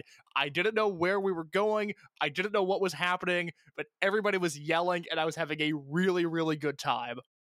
And the match was just like a fun time jamboree. You know, like everyone was just kind of goofing off, and you know, it just was a really funny thing with like Satoru Ichikawa looking like he was going to get the submission, and instead it was immediately flipped over into reverse figure 4, and he tapped out. He was trying to emulate Ultimo. Ultimo did the move, Stalker did, and it was just was fantastic. It was exactly what I wanted. It was awesome. This was a really, really fun match. You know, the commentary certainly helped, but the match by itself was tremendous comedic wrestling. So oh boy, this was fun. This was really, really fun. Yeah, and then we got into match 4. This was an 8-match card that went just under 3 hours. Like, there was really like not a lot of dead time on this. Like, I was thinking, like, are we getting a intermission on this? No intermission. We're just going straight through. La Estrella's 1-year anniversary match versus Punch Tominaga. He beats Punch Tominaga in 50 seconds with what's called the Jupiter 450, which, to be quite honest, he murdered Punch Tominaga in 2 moves in this match. Yes, this is a very interesting way to have Estrella's 1-year anniversary. His debut, obviously, last year, the second Korakuen Hall show. He wrestled Susumu Yokosuka, one of the most reliable wrestlers of all time, one of the best bases there's ever been. You and I could have a good match with Susumu. I fully, fully believe that. We've seen Estrella over the past year, and I want to talk about this, kind of rating Estrella 1 year in, what you think of him, because I feel like this match just said a lot about Estrella, whether they intended it or not, where, okay, he's going to have the singles match with Punch. Well, Estrella hasn't wrestled that many singles matches, so I wonder what this is going to look like. And he's not in the ring with a Susumu. He's in the ring with Punch, which is an uphill battle to say the least. And so they do the right thing. They get in and they get out. And then at the end, Estrella does a 450, basically feet first onto Tominaga's ribcage. And you go, yep, Estrella is still a work in progress. Yeah, really, this explained everything about Estrella in 50 seconds. Like, I think that he definitely is going to have promise. Like, you can't watch this guy and think, like, okay, this guy is just going to be a mess. But he shows a lot more growing pains than most people at his point. Like, I was tough on Dragon Dia, and I feel like that it was something that he, like, proved his worth, and he became like a suitable heir to the Dragon Legacy, and now we're going to see where he is now unmasked. Estrella, I don't think my opinion of him has changed that much. I thought that he is someone that has his moments that he looks fantastic, and then he has moments where he looks really out of his depths. And, it's something that I want to see more consistency out of him. And we had a very solid stretch out of him. That Triangle Gate run, he was doing the best work of his career so far. But then afterwards and around that, I mean, he's had some stinkers. Like, there's no way to sugarcoat it. He's had some really bad performances. And yeah, he could do an imploding 450, but he does a 450 where he lands knees first on someone's stomach. And Dragon Gate, that doesn't fly. So I don't know. He's still work in progress. I hope he irons out his big the gaps he has and cleans it up, to be frank. Unless we get some sort of revelation with him, I feel like we have seen arguably his peak, and that's a tough thing to say about a guy who's 1 year into his career, but he was in a unit that catered to his in-ring style. He was given focus, he was pushed, and more importantly, he was protected. All right, he was after a really rough March, April, May, highlighted by that dreadful performance at Dead or Alive, which was, a big match on a big show, and he did not deliver. He spent the next 6 months attached at the hip to Diamante, and that was not a mistake. And we talked about how good those two were together and how it was such an intentional effort to rectify Estrella's mistakes that he made in the winter and spring of 2021. I don't know, given his current presentation, if there's a lot of upward trajectory in his future. I think he's going to be the third guy on a Triangle Gate team. He's going to be a guy that as his career goes along, I think he's going to find himself more and more in your random guy 8-man opening tag matches where maybe he's going to be the one pinning Yosuke Santa Maria or Problem Dragon and eventually working himself up to maybe a Brave Gate match here and there, and obviously a number of Triangle Gate matches throughout the year. But I feel like we've seen the best version of him. Unless something gets dramatically better, this is who he is, and it certainly there's certainly a spot on the roster for him, but I'm not waiting for him to put it all together. I'm not waiting for the next step of his career. I think this is who he is, and I'm fine with that, but it's a very realistic look at who he is and where he's going. Yeah, because his ceiling at this point is Brave Gate Challenger, I would say. And I don't think that that's me being unfair.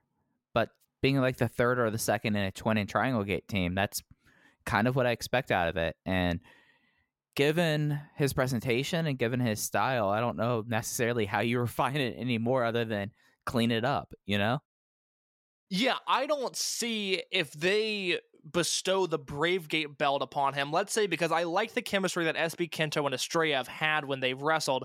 Let's say, just to really hammer this comparison home, let's say at Dead or Alive this year, they have Estrella beat SB Kento for the Brave Gate belt. I don't see Estrella being capable of having a Flamita-like run with that Brave Gate belt, where all of a sudden they clear the lane, they say, this is your title, have your style of match. He's not at that level that Flamita was at in 2014 at 20 years old, or however old he was. It was not much older than 20 if he was. He doesn't have that sort of talent in him right now, so I'm not really holding out for that. At some point in his career, could he win the Brave Gate belt? Absolutely. It wouldn't shock me, but I don't expect it to be this jaw-dropping thing like it was when Flamita won the belt. Yeah, I think that's a real fair way to put it. And it's something that, as we've seen through some people that have come through recently, if you can't keep up, you're just going to get kind of left by the wayside. And I'm not saying that I think Estrella is going to get passed by Takuma Fujiwara, but I mean, we know how the dojo operates. We know that it's basically a superstar machine. There's going to be new people after new people. There's no reason to believe that the spigot it's going to go dry here, and it's going to be tough for him, just the same way that it was tough for Oji Shiba. Like that's the person I kind of go back to. Like, OG got lapped several times over. and never really could come back from that. So Estrella, I think he deserves to be on the roster, to be clear. I don't think that he should leave, but it's something that you look at the people on the come up and you're just like, oh, wow. Someone like Shoya Sato already feels like a complete wrestler right now. I don't think we could say that about La Estrella a year in. No, because if Estrella regresses, if his 2022 starts off really shaky, Hayakawa's in that spot. Hayakawa can be the short guy that takes a beating and does a few spectacular spots. Hayakawa's headlock takeover flash pin is arguably the most exciting spot in Dragon Gate right now, okay? Estrella can be replaced. There's so much depth on this roster. And again, like you said, there's no reason to believe as of now that it's not going to continue. That if you're not careful, if you're in one of these precarious predicaments on the roster like La Estrella is, you could be passed over very soon. And speaking about the master of the headlock takeover, take that in, JF. The next match was the gut check for the class of 2021, as it was Don Fuji, Misaki Mochizuki, Shuji Kondo, Shuji Kondo and Yasushi Kondo versus Ryu Fuda, Shoya Sato, Takuma Fujiwara, and the aforementioned Takumi Hayakawa. And it was gut check time, Case. This was the time where that you go in there and you're going to get your ass kicked for a whole lot, and it's going to end with Yasushi Kondo coming down with the heaviest diving elbow drop possible on Hayakawa to finish this class's. It's not a protest, but it's I say gut check. It's kind of is like, all right, you got to get through this. Everyone does, and I don't call it hazing, but I call it like this match is very important for each class to have, but. It's not a easy watch if you're not prepared for one of these gut check matches. It's my favorite style of match there is. Perhaps that makes me a bad person, but there's no more successful formula in wrestling than old grumpy veterans beating the life out of a bunch of youngsters. I adored this match for what it was. I haven't talked to you about it, though. I'm curious, of these four rookies, who stood out to you the most here? Well, I felt like this match was built around Shoya Sato. Yes. I felt very clearly he had the focus here. And the reason why I say these matches are important, not just from we all went through this, like that kind of thing. These matches are what derive fan support.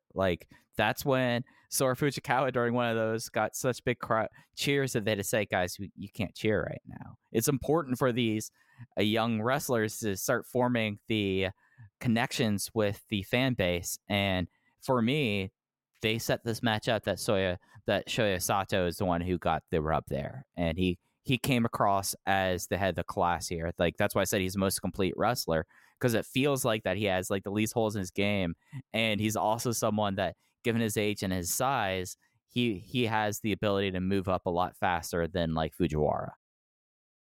Yes, no, I think we're going to get a Sato push before we know it, because you hit it on the head. He is someone who, because of his age and size, he has a lot of benefits coming his way because of that, but it's also a real sink or swim time for him, because he doesn't exactly have 5 years to figure himself out like, say, Hyo did. We were very high on Hyo from his debut. This podcast specifically, we've been called out for it in the past, but it took 5 years for Hyo to figure out, this run that he's on now, which is undoubtedly the most successful run he's had in his career. For Sato, he's got to put it together quick, and he needs to figure it out now.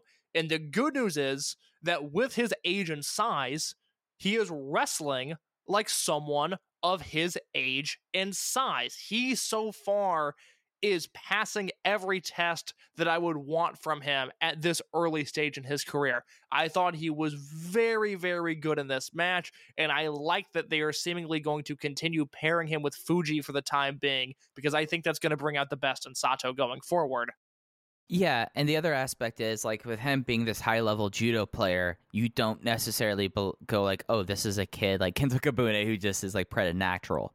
This is someone that he is a master in his style, so he should be able to get people even outside their experience level with his judo throws, which I think is also something that's an added benefit for him going forward as well.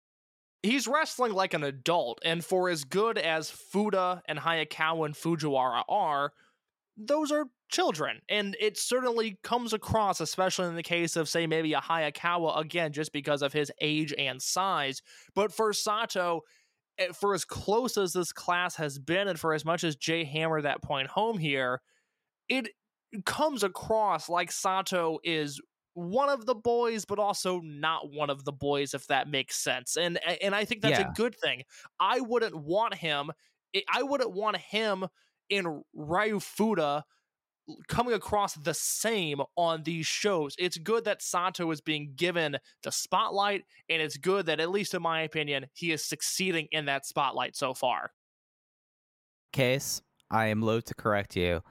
Takumi Hayakawa is the third oldest person in this class. He's either 24 or 25. Oh my god. The poor guy. He's super talented, but oh my god. Oh no. Yeah. I was hoping you were going to tell me he was 16. I mean, if he was 16, they'll be going like, well, shit, okay. Like, keep him around maybe that he'll time. Grow a few inches. Right. Yeah, no, I think he is going to be 5'1", the plight of the short king. He is a short king, though. You know, well, we respect and we lift up our others in our fight against height discrimination. So, you know, look, I love yeah. Aaron Bentley. I have short friends, okay? Hayakawa's okay with me. I have short friends. Jeez. that line is going to be a line that's going to crack me up 2 weeks from now. I just, like, with, like, these matches, it just is, like, really cool how they immediately pair it off. Like, Fuji and Sato, as you said, Fuda, Mochizuki, we've seen that before. Kondo and Fujiwara was a lot of fun because the nice thing about Fujiwara is until he fills out, Kondo can just use him like a rag doll, and he did so. And then Kondo and Hayakawa just kind of fit in a way that, like, it made sense why they were kind of the emphasis on the closing stretch in a way. I really dug, like, those two's chemistry together. Yeah, I am notoriously lower on Kanda than most, but I saw it in the Yahashi brothers debut, and it was certainly on display here, where he does have real value as one of the aging veterans against this young class. This is as much as I've enjoyed Kanda in a very long time, and I thought the pairing of him and Hayakawa was very interesting. I wasn't sure how that was going to mesh, but they crushed it as well.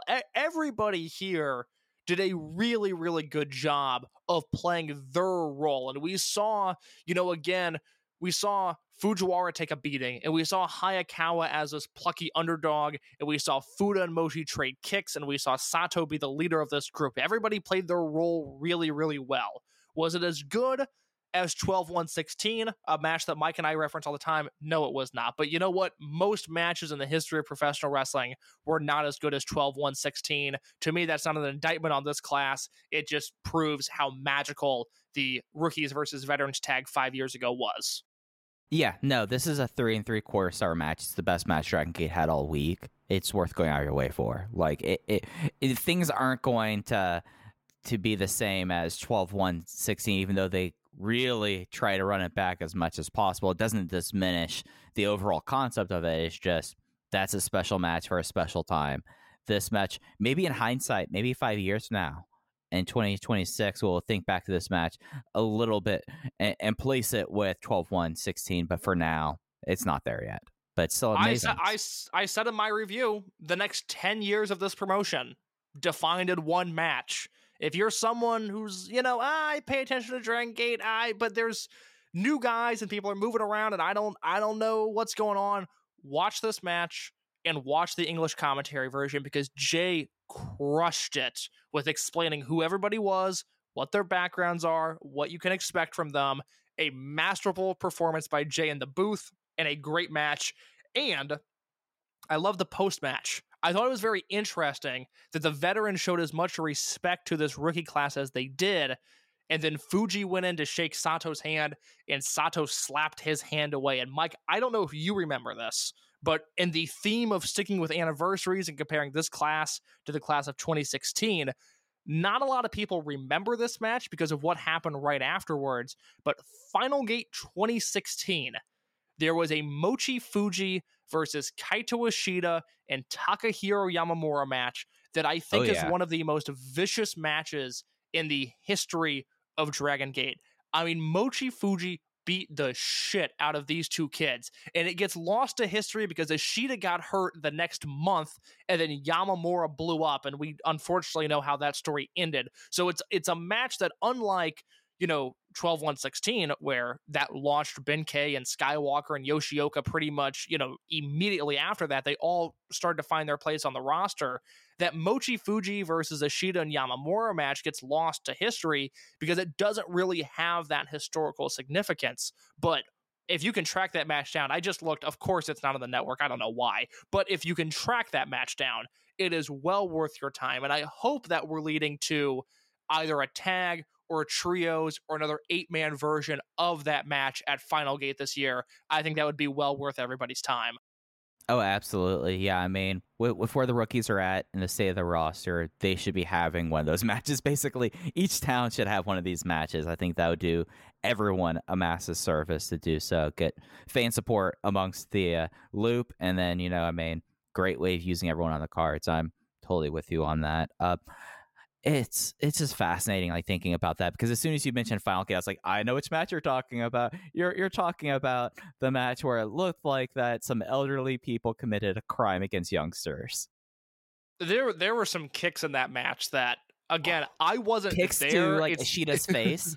Yeah, like, it's not like I was in Fukuoka. It's not like I was wrestling Mochizuki and Fuji on that night. And there are some kicks from that match that 5 years later, they'll hit me like a PTSD fever dream every once in a while. And I just shudder as I'm walking down Halsted Avenue in Chicago. It's like, oh, boy, Final Gate 2016. Oh, my God. Oh, no. Yeah, geez. Case, I just had a tweet come across. You want some breaking news right now? Oh, no. Are people making fun of us again? No. Okay, go ahead. We have some DG USA news, as we have a match. No. We have a match signed for GCW Till Infinity on New Year's Eve. It is Ho Ho Lun versus Jimmy Lloyd. God damn it! I don't want to watch Jimmy Lloyd wrestle. I saw this, and that was my reaction. So I needed to be confirmed. I needed to be confirmed in my beliefs there. But yep. So that's how Brett's using Ho Ho Lun. That sounds great. I mean, look, Ho Ho's gonna kill it. I wish he was wrestling PCO or somebody, but Ho Ho's gonna kill it. I genuinely hope Ho Ho's enjoying his time in America. I think he was in Louisiana or Missouri a few nights ago, and I thought, oh no, somebody get him out of there. That's not very nice to send Ho Ho Lun to America and to send him to Missouri, but okay. Yeah, I mean, come on. If you send him out my way, we're gonna go get ice cream. God, GCW sucks. I know this is not the podcast for it, but I fucking hate this promotion. I can't believe they sold out Hammerstein. I don't get it. I don't like anything that they do. I mean, there's a void, and they fill a void. That's the way I kind of look at it. And I think they're going to be bad for indie wrestling in the long term. I mean, they are the antithesis of Dragon Gate, whereas Dragon Gate is a company that is professional. They know what they're doing. I trust them. Every GCW show, I just hate them. And I'm happy guys work there and they seem to like it. I'm happy they have a fan base that adores them. I do not get it. I do not understand the appeal at all. But more power to them. Yeah, no, it's a real case of this is the world we live in. Like that's my big conclusion there. It's just the world we live in. It's just someone's going to fill the void, and it had to be Brett Lauderdale, I guess. I mean, just act like a fucking professional. These shows come across so rinky-dink to me. I hate it. I hate what they do. I mean, hey, as someone who spent 50 episodes bemoaning Gabe Sapolsky's production acumen, I am not going to say that what Brett does is indicative of what a third promotion should be. Like, God, one of the few people, I think, is Sapolsky, who won out the Flow Slam deal. I feel like that's undeniable, but yeah, GCW. I have something though that's gonna get you right back into a good mood, Case. All right, hit me with it. All right, so the next match, High End versus the large adult sons of Ishin and Riki Ahashi. It was Kagetora and Keisuke Okuda. It was Kagetora getting the pin this time on Riki with a sheer drop brainbuster in what was a absolute blast of a match. Give me your star rating on this. I'm curious to see what you thought of this match. 3.25. You know, I Okay. thought it was very good. Yeah, 3.25. I wasn't sure if we were going to be super off or not, because I went 3.5 on this, and although Ishin Ihashi was fine, Kagetora had a good night, whatever, this is a 3.5 star rating based entirely off of the Keisuke Okuda and Riki Ihashi interactions, where Okuda, as we discussed last week, has had a very rough few months between a what I believe is a real life injury and then 2 really embarrassing MMA losses in the span of 2 months. And then the fact that, he's just lost his mojo in Dragon Gate. It seems like last year he had such a defined place on the card, and this year he hasn't exactly had that going for him. He took all of that anger out on Riki Ihashi, and their chemistry is electric. Yeah, it's something where my note was Riki and Okuda sheesh, because it just, like, I think this actually is the person on the roster that Riki Ihashi has the best chemistry with, and a lot of it is just the power out of him chopping back and getting his ass kicked. And it worked really well and made best I feel like Okuda's looked in a Dragon Gate ring since, I don't know, the Kobe Kenan Hall doubleheader. I think that's fair to say. Like, this is like one of the first times in a long time that it felt like that Okuda had a place and wasn't just like doing MMA things, I don't have an Okuda match over 4 stars since May 15th of this year, which was him and Yamato at that Fukuoka King of Gate show, where they did basically a hard hit match in the middle of a Dragon Gate ring, and I thought it was awesome. But that is impressive, or I guess the opposite of impressive. That's worrisome, where, he's been on a lot of cards. He's been in a lot of big matches, a lot of big main events with high end since May. And boy, he has just not delivered this year. Yeah, and I think that's kind of the thing. It's just he's going to be someone that, like, you have to play his game, because he's evidently not going to just mold himself completely into the roster in a way. Like, it works. It really works with Kaito Ishida. It really works with, like, Yamato. But those are people who are willing to play the game. And I think that might be a little bit of the divergence about Okuda, is that if you're someone that, like, likes the style, you're going to be here for Okuda punching, kicking his way through. But it's something that stands out when you have like these 8-man high-end tags, and all Okuda does is his same MMA stuff and doesn't really fold into the fabric of the match whatsoever. And at this point, it sticks out a lot more than it did before. And I don't think I'm being unfair in saying that. No, not at all. It's why I liked Fuda so much in that Kyoto tag, because he was wrestling Shimizu, Kamei, and Yokosuka. And obviously, Shimizu is a guy that can hit hard. It's not really what he's known for. And Yokosuka is a guy that, obviously, between his matches with Shingo and Mochizuki and just what he's shown throughout his entire career, he's a guy that lends himself to that hard-hitting strike-first style. But what I liked about Fuda so much in that match was that Fuda worked a Dragon Gate match with kicking offense, if that makes sense. I phrased that poorly. I ran out of words for just a half second there. But Fuda worked a Dragon Gate match within his own unique style. And Okuda is working Okuda matches in Dragon Gate. And there was a big difference between those two things. Yeah. And I think that's really, I think the divergence there is being able to do those separate things and be able to mold them in. And I don't think he really necessarily can. I thought Kagetora was awesome in this too. Kagetora and Ishin had their bit that I thought was a whole lot of fun. And, this future class, like, I'm glad there's so many of them, because it kind of like it takes matches. Like, if this was just like Kagetora and Okuda versus, I don't know, Horiguchi and Susumu. Not a bad match. That's a match we've probably seen a lot before, but this is something like that's new and vibrant, and we get to see people progress, and I will always be a sucker for that. I completely agree. Next match, the semi-main event, was a 3-way tag. This one was done under traditional Dragon Gate 3-way team matches. Sometimes lately they've been doing one fall to a finish, but this one was both teams have to be eliminated to finish the match. The teams were Big R. I always call him Big R because he's now back to Big Boss. When he was King Shimizu, I'd never had this problem, Case. I never had the problem. It was like Ryotsu or anything like this. But now he's Big Boss. I'm immediately going Big R. No, it's not Big R. It's Big Boss Shimizu and UT of Natural Vibes. The Twin Gate champions, Naruki Doi and Takashi Yoshida. And then RED's SB, Kento, and Diamante. the falls were UT pinning Kento, which was a big kind of shocker in a way. And then immediately right after, RED got all pissed off and they had a no contest because they just all started kicking everyone's ass and they threw the match out. So we had like 10 good minutes and then it just all went to hell, Case. I don't care about this match. We need to talk about the post-match immediately, Mike. You have the floor. Explain what Naruki Doi did. So Naruki Doi took the microphone afterwards and was like, yep, we're not doing Doi darts, just not feeling Doi darts this year.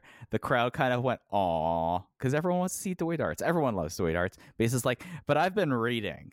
And I think that's a very dangerous thing, I guess, when Naruki Doi starts reading, because he gets ideas.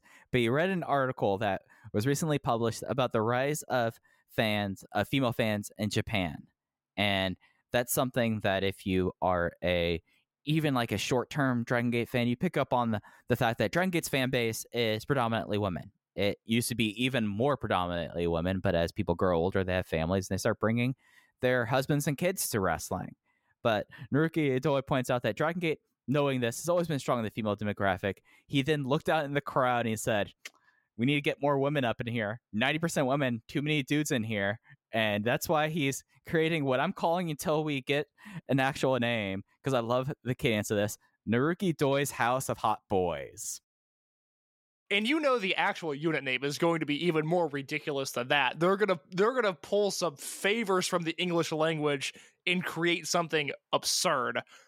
I love this so much. Good. It's so good. This is so good.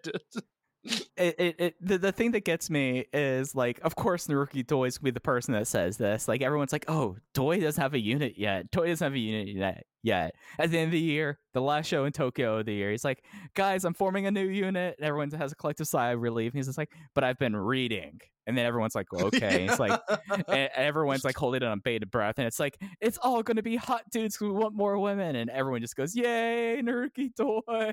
It's perfect. Like, of course, Naruki Doi is going to lead Naruki Doi's House of Hot Boys. Would Kota Minoura have been your pick, the first pick in the first round of the Dragon Gate Hot Boy draft? I mean, out of the people that were there, like, yeah, he's first overall. You know, he's the first. He's the number one draft pick in Dragon Gate USA's Hot Boy draft, if you will. You know, and it made sense. He asked Naruki Doi asked Kota Minoura to join his unit, and Kota Minoura looked flustered, looked kind of uncomfortable, and he said, "I'm still technically in Masquerade, but thanks." And that was the segment. Just like, after a match that was kind of deflating, having that like brought a smile to my face. Like, I have an image for what Naruki Doi's House of Hot Boys has to be for their logo. Oh, what's that? Oh, it needs to be like IHOP. Like IHOP meets Waffle House. They're all going to be dressed like diner waiters. You know, they're all going to have like the little hats, and you know, it's going to be Naruki Doi's House of Hot Boys. You know, Yosuke San Maria should join. She could be a part of the wait staff there. I mean, like, come on. Like, I just think that there's a lot of gold here in Naruki Doi's House of Hot Boys. That's actually a great point. Maria should be the fall post in this unit. I had not thought about that, but that needs to happen. It's interesting. You know, I feel like in Western fandom with Dragon Gate, there's kind of two sections.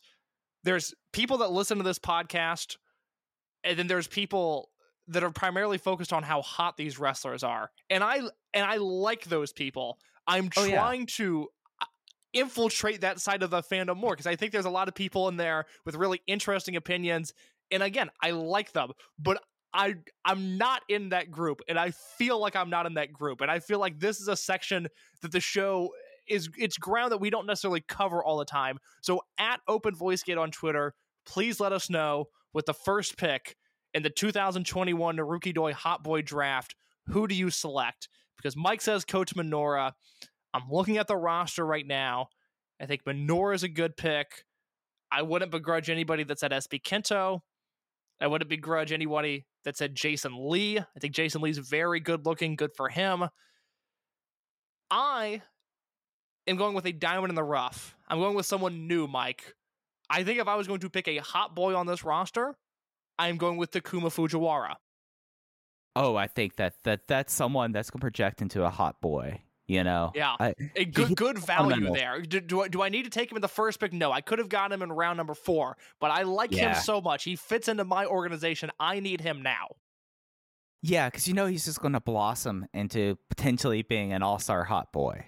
Like you just look at him. He has the fundamentals. He's going to grow into it. He's going to become more comfortable in his role of being a hot boy. And I think that 4th round draft pick Takuma Fujiwara, I think that's where you go with that. I think you mentioned this in the review. The one person that I think we all know who's going to end up in there is going to be the unmasked Dragon Dia.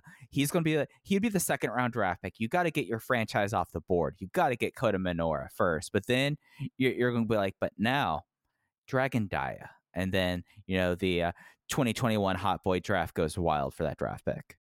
And that is the important part, and I'm glad you mentioned that here. Yes, this is super entertaining. There's a lot of fun that can be had with this unit.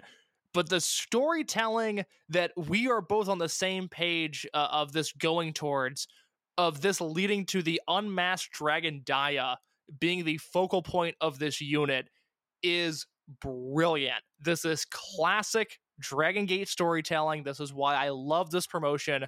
Naruki Doi says, let's form a group of hot boys. And Dragon Dia, who all we've heard is how good looking he is under the mask, is now unmasked, waiting to return. And he is going to come into this unit as the hot boy. That is tremendous stuff. Why do I feel like that this was the I Think You Could Leave Babies of the Year segment that we just had? Because it was. It was. I'm going to be thinking about Naruki Doi's House of Hot Boys for a long time. Just not even the unit, just the name, Naruki Doi's House of Hot Boys. It just cracks me up. What didn't crack me up was the main event, Benkei and Yamato versus BB Hulk and Kai. Yamato got the win.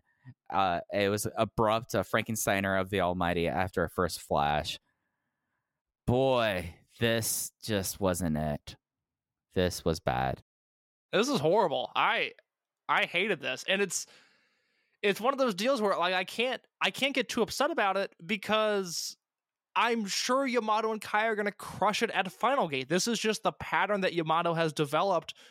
Bad build, horrible build, terrible build. All of these builds end in great matches. So I can't exert the energy of getting upset at this Yamato run right now unless that Kai match fails to deliver in Fukuoka, but I don't think it will. I think it'll probably be a pretty good match. Yeah, it's just one of those things that, if they didn't already have the no ropes match, I'd be like, all right, this feels like the legitimate blow off here. Like, they weren't teasing this as the final blow off, and then it was not the final blow off. Maybe I'd be a little bit more positive here, but we also just had this match, the closing stretch, botching the double first flash on Yamato, and then Yamato then just hulking up and getting the Frankensteiner and getting us out of here. It just was it was very clear at this point that this match, whatever they were doing, it was here to push this match in front of the Tokyo audience. That's fine. That's what you need to do. That's your headline match at your final big show of the year. You don't know if people are probably not going to be coming in for Fukuoka, but you want to make sure that they subscribe to the network for the match. It's just very, very it was very low key, and it never really became outside low key. The stretch got okay until the finish, and it just was not good. It was a 2-star, 1 3/4 star. You can make the argument for main event of the final Korakuen of the year for Dragon Gate. Just frustrating.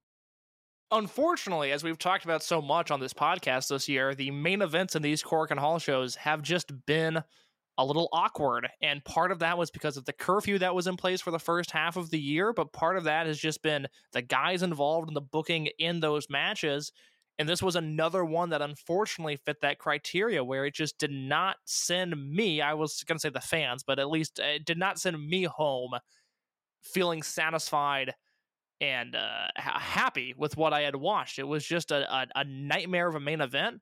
I felt like they were working at half speed. If this was a match that was in Kyoto, third from the top, I don't know if I would have minded it as much, but this was the main event of Korakuen Hall, and they did not wrestle with the urgency of a main event in Korakuen Hall. A very, very disappointing finish to this match.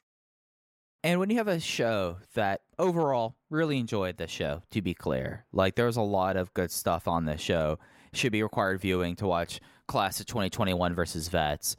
But when you have a show, they have 8 matches on the show. One of the matches has multiple falls, and nothing really gets an extreme amount of time because of that. A Triangle Gate match, because you have 8 matches on the show, only goes 8 minutes and 41 seconds. You have a match that's 50 seconds on the show. You have another match that's 5 minutes on the show. But when you have all this happening and you end a show like that after 8 matches to have that kind of main event, it's deflating. And I don't think I'm being unfair when I'm saying that. When you look at, like, usually Cork and Hall shows case, 6 matches, 4 matches before intermission, 2 matches after. The match before intermission gets a good amount of time, and the semi-main and main event get a lot of time. But that's not the Dragon Gate we're working with now. We're working with a Dragon Gate that has a huge roster now, that they're getting everyone ring time who needs ring time, which is good. Like, just saying, like, that's the strategy right here. But then you put on a match like this to end the year, and it's deflating. Absolutely. Because, again, like you said, I'll echo your thoughts here. Very good show, very bad main event. You hate to see they're running Cork and Hall this year end like that. And then you have the semi-main event. Like, the last 2 matches on the show were very deflating. I'm just, like, looking at the results right now, and I'm just kind of just looking at my notes, and I'm like, man, like, the last 45 minutes of the show, with the exception of Naruki Doi's House of Hot Boys, was not a very strong, lasting memory for Dragon Gate in Tokyo in 2021. Yeah, but what can you do? On to Fukuoka and the Final Gate 2021, and then the eventual finale in Kobe Sambo Hall next week. The Last of Gate. I didn't realize they call it The Last of Gate until Jay mentioned that. But yeah, so next week we're going to preview Final Gate. We'll probably touch on some other things as we are wont to do, and then we'll close out the year reviewing the final big show of the year, Final Gate from Fukuoka and the Kobe Sambo Hall show. That'll be 2 weeks after Christmas. But Case, unless you got anything, let's get out of here. I think that's going to be it for me. Yep, that will do it. Oh, before we go, I guested on Andrew Rich's Music of the Mat podcast. Again, it was Masters of Dragon Gate talking a lot of actually Masquerade themes, a lot of Masquerade and a lot of new RED themes. It's always a good time. So check that out if you're interested. Andrew has a really interesting show. I think the format of it is fascinating. It's always a blast to do that with him. But you can follow us on Twitter at OpenVoiceGate. I almost said I'm at _ in your case. I got my booster earlier today, folks. This is my flu game. I'm at Fujiheya. Case is at _ in your case. That's going to do it for Open the Voice Gate. We'll be back with you next week previewing Final Gate. Take care.